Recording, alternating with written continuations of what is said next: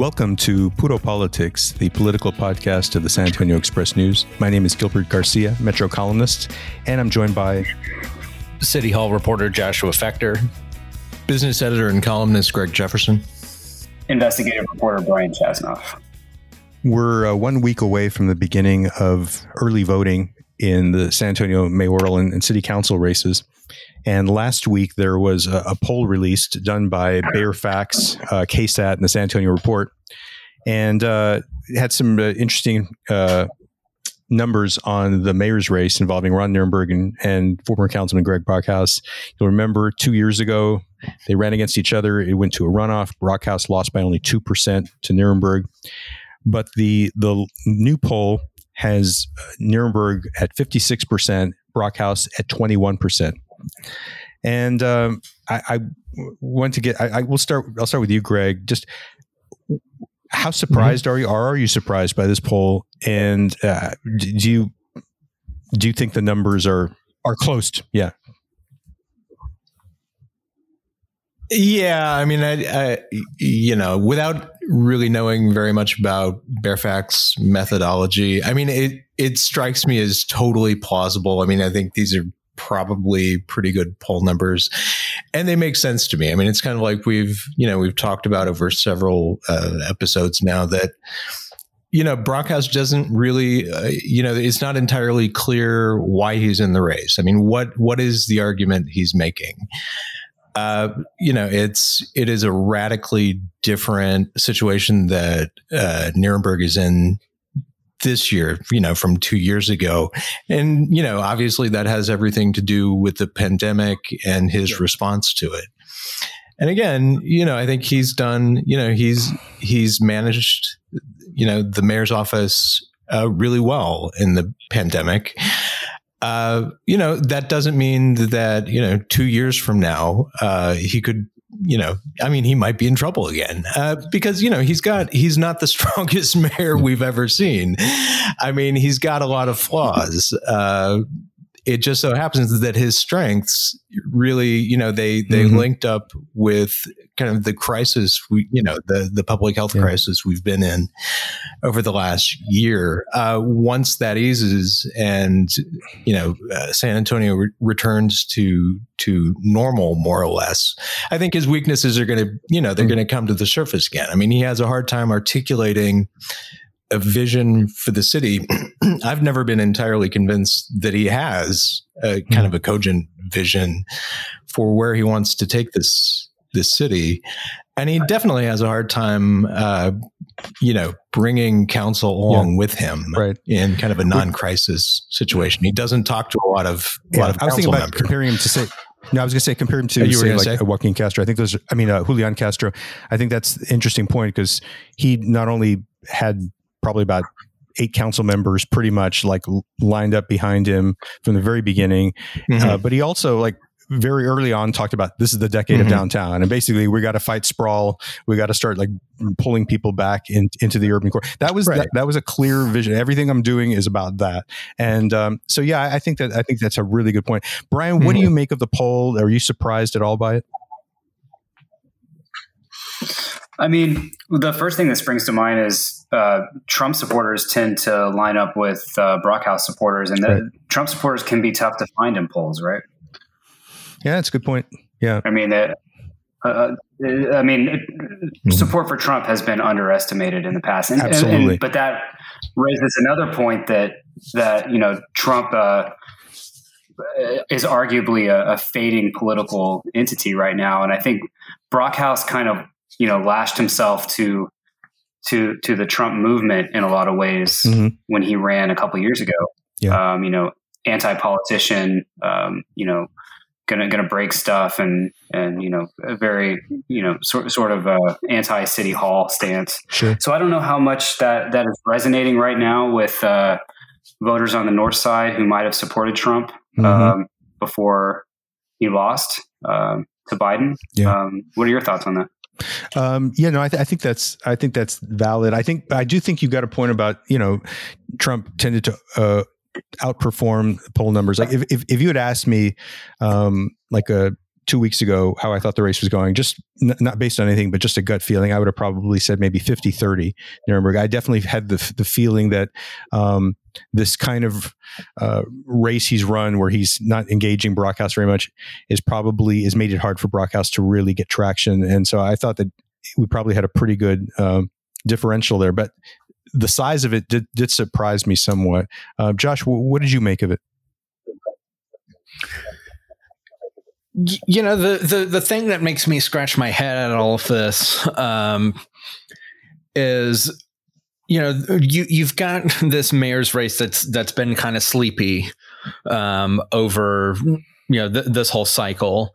And, you know, the most controversial thing on the ballot is Prop B, which is the measure to take away collective bargaining from the police officers union. You know, if that drives a wave of folks to come out in support of the police union to vote no against that, you know, I can't see a whole lot of you know, voters who are passionate about that then going and saying vote for Nirenberg. You know, I think Brockhouse benefits from that wave. Yeah. But, you know, the other thing looking at this poll is, you know, you've got, you know, 19, 20% undecideds. Mm-hmm. And, you know, even if Brockhouse picks up every single one of those and these numbers hold and they're accurate, he doesn't close that gap with the mayor enough to force him to a runoff. Yeah. You talked about Proposition B, and there have been some interesting developments in that same poll that we were talking about. The results for Proposition B, which would, if passed, would basically remove take collective bargaining away from the San Antonio Police Union. And in the poll, 39% were opposed to it, 34% supported it, which was maybe a little closer than some people would have expected.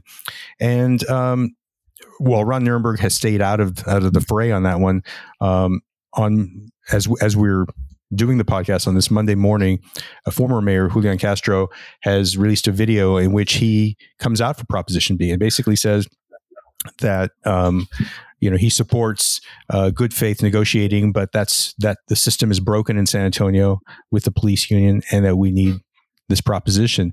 So, you know, Josh, how much if the race is as close as that poll indicated, and you have Julian Castro entering in and saying not simply that we've had problems with the police union, but that Proposition B is the remedy for that.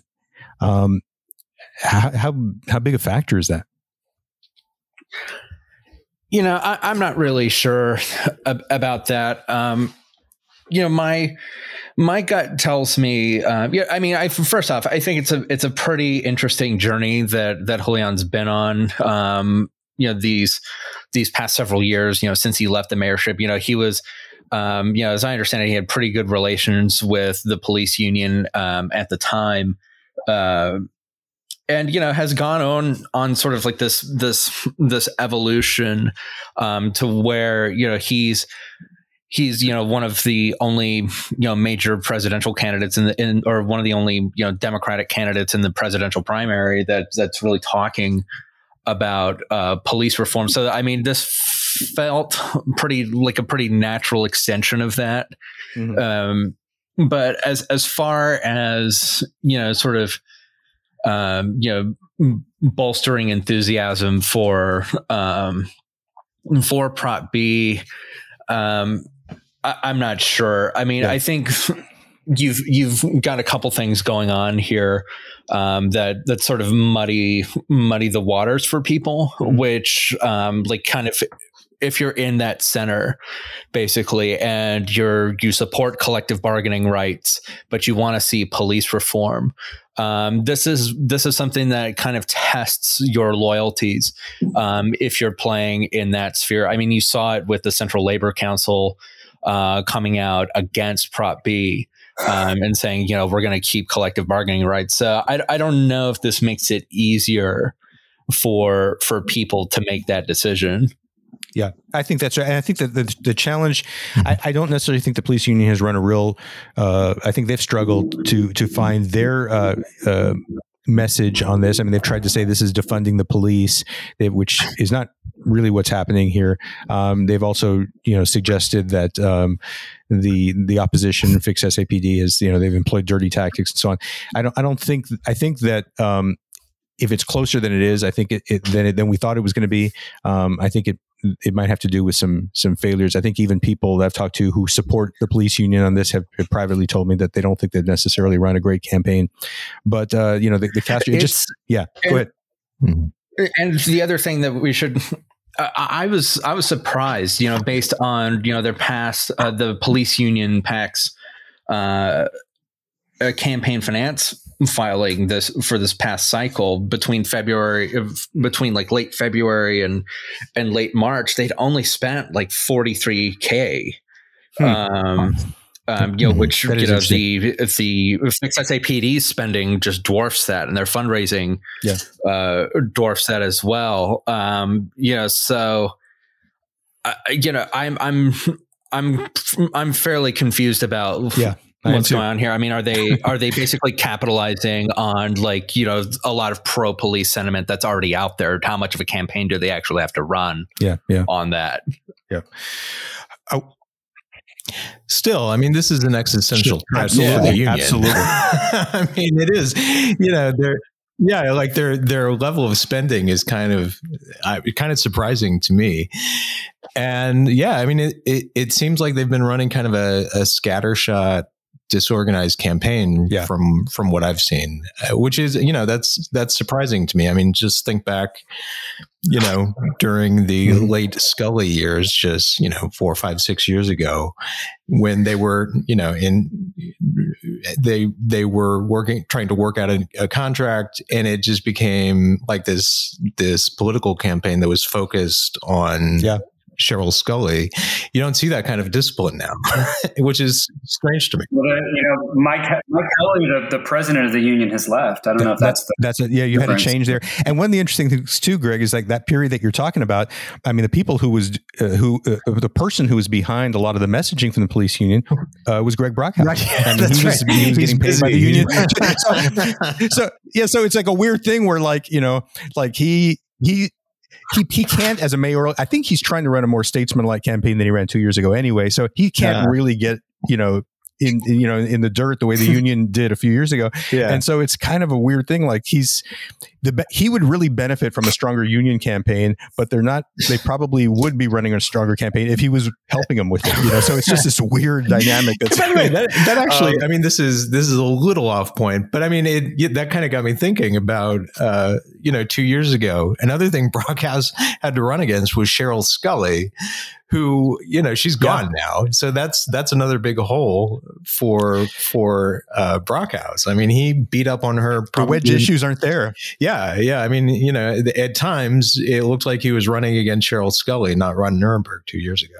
Well, something I was also thinking about is like how much of this is indicative of sort of like this broader sort of, I guess you could call it maybe a reset that the union is going through, and is that arriving at sort of an awkward time. Danny Diaz is not the bomb thrower that Mike Kelly was.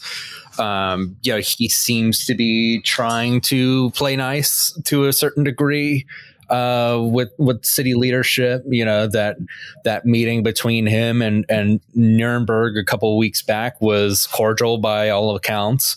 So how much of it's just odd. I would say it's probably odd timing for this sort of existential threat to be taking place while they're just fundamentally, shifting gears. Yeah. And I would say that, in Diaz's meeting with Nirenberg a few weeks ago, I mean, I would just guess that like really what they want is for, if the mayor isn't going to, fight Prop B, then at least not talk about it, just keep a low profile, not make it a campaign issue, definitely not weigh in, on its behalf. I think they just want to, if he's not going to fight it, then just keep him quiet, I think is probably the strategy. Yeah. Wanted to talk a little bit about a visit that we had to San Antonio last week from Governor Greg Abbott. He visited Freeman Coliseum, which has been used as a shelter for unaccompanied migrant children coming from Central America. And the governor was outside of the Coliseum. He had not yet entered or taken a tour of it, and had this press conference and said, we need to shut it down. There had been allegations of sexual assault at the shelter, and said this is all due to the terrible policies of Joe Biden. Unsurprisingly, you've had pushback from Democrats. You had Congressman Joaquin Castro visiting last Friday with some other Democrats, and you had State Representative Trey Martinez-Fisher saying that Abbott was engaging in piñata politics. So, Brian, you wrote about the allegations that the governor has put out there. I mean, what have you found so far? Well, I think the most relevant finding was something that Abbott actually attached to a letter he wrote to Vice President Kamala Harris, again, repeating his demands to shut down this temporary facility that's federally run, but out of the Bexar County-owned Freeman Coliseum. To his letter to Vice President Harris, he attached a memo from two state officials from the Texas Department of Family and Protective Services and the Health and Human Services. And they detailed the three complaints that came in last week. And nowhere in those complaints was there an allegation of sexual assault. There were allegations of, quote, sexual acting out by these teenage boys who were at the facility. There was a complaint that some of the children, quote, who may be homosexual, end quote, were being bullied. But there was no actual allegation of sexual assault. So the clear conclusion from that is that the governor likely exaggerated the complaints when he appeared in front of Freeman Coliseum. There's so many things about this, and truthfully, I think that when you talk about what turns people off in politics, and this I think is a great example. You had the governor with an opportunity to take a tour of the facility, to ask all questions that he had about it. And after he has the press conference, he did take a tour, and Bexar County Commissioner Rebecca Clay Flores, who's been volunteering there, was with him and said he did ask questions along the way. It would have made all the sense in the world for him to do this beforehand. One of the things that he threw out at his press conference was the possibility that kids who were infected with COVID-19 were being mixed in with other kids who didn't have it. By all accounts, that does not seem to be anywhere close to the truth. And people, as he was getting toured the facility, were showing him where everyone is being kept, and those who had COVID were being kept in a separate place. So he was throwing a lot of stuff out there. And one of the things he did too was in calling for this to be shut down. I don't think he had any suggestions for where else these unaccompanied kids ought to be put. The other thing is that he did an interview on Sunday with Chris Wallace on Fox News, where Chris Wallace pointed out that during the Trump administration, there were allegations of, many allegations of sexual assault at facilities where migrants were being held, and Greg Abbott never spoke once about it. And the final thing I would say is that he supported a Remain in Mexico policy instituted by Trump in 2019, which it required migrants seeking asylum, including children, to stay on the Mexican side of the border while their claims were being processed. So this means that you had children basically having to camp out, living a homeless existence on the Mexican side of the border, where they were subject to attacks, assault, the elements. And he supported that policy and never said a word about it. But he wants to see a facility, a shelter that was set up here to try to provide some kind of a place for these kids while the process is playing out. He wants that to be shut down. And I'll say that, if there are allegations of, if instances of bullying or any just poor management at the facility, these should be taken seriously. But for him to have this big press conference before he even went in there, I'm just kind of dumbfounded by the whole thing. I mean, anybody else have any thoughts on this? And one of the well, real quick, I'll let y'all talk too. But one of the other complaints was that they weren't being fed enough, right? And that was debunked very swiftly and definitively by, like you said, Commissioner Clay Flores and County Judge Nelson Wolf. These kids there were 3 local catering companies that are have been activated in there, and they're feeding them 3 meals a day and 2 snacks. So these were just complaints that came in, and it's unclear who made the complaints. Yeah. But as you said, it did seem premature for the governor to appear and make these hold this news conference before he even toured the facility. It almost makes me think that he engages in politics like unmoored by facts. Yeah, if you didn't know better, you might think that. Yeah, I might think it's just a game to him. That this is just naked partisanship, and we don't really need any kind of factual substance to what we say in public. It's all about scoring points. Yeah, fortunately, we know that that's not the case, so that's encouraging. Yeah. He's an honorable governor, truly. Absolutely. Well, before we wrap things up, we got a little bit of time, and Greg, I just wanted to get your thoughts on the mayor's speech, the State of the City speech last Friday.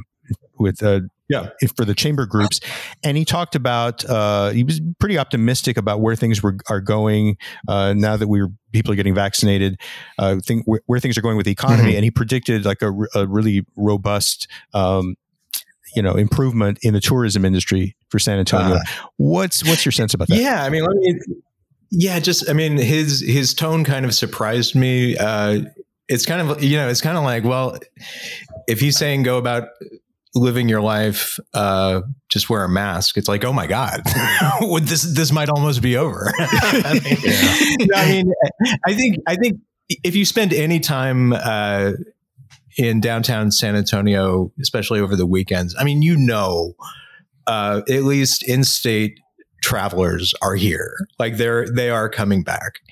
I don't think there's any question about that. Really, and he did touch on this in the speech. The tourism, like the backbone of the city's tourism industry, are conventions, right? I mean, and those were decimated. Almost all of them were scrapped last year. So yeah, I mean, I got to think they are coming. They are coming back. But you have to keep in mind. I mean, it's not like an organization can say, you know what, I'm going to have a convention next weekend. I mean, these are planned months, in some cases, in many cases, actually, a year or two in advance. So, I mean, we're still, we're going to be in a transitional period where, I think by the end of the year, you'll see, conventions are slowly coming back. And then will they be back in full force in 2022? I mean, I don't know. The opinion, at least among, convention planners, seems kind of mixed on that. But you're definitely going to see more of a resurgence by the end of this year. So you take business, convention business that you've had almost none of, and you start to bring it back, and you couple that with in-state travelers. And yeah, I mean, I think he's right. Like, I think the hospitality industry in San Antonio is poised for a comeback. Wow. But it's not going to be, it's not going to be fully restored for a year or so, probably at least. Yeah. Well, I think we're going to wrap things up there. Hope you all are doing well. And thank you for listening. We'll be back next week. Take care.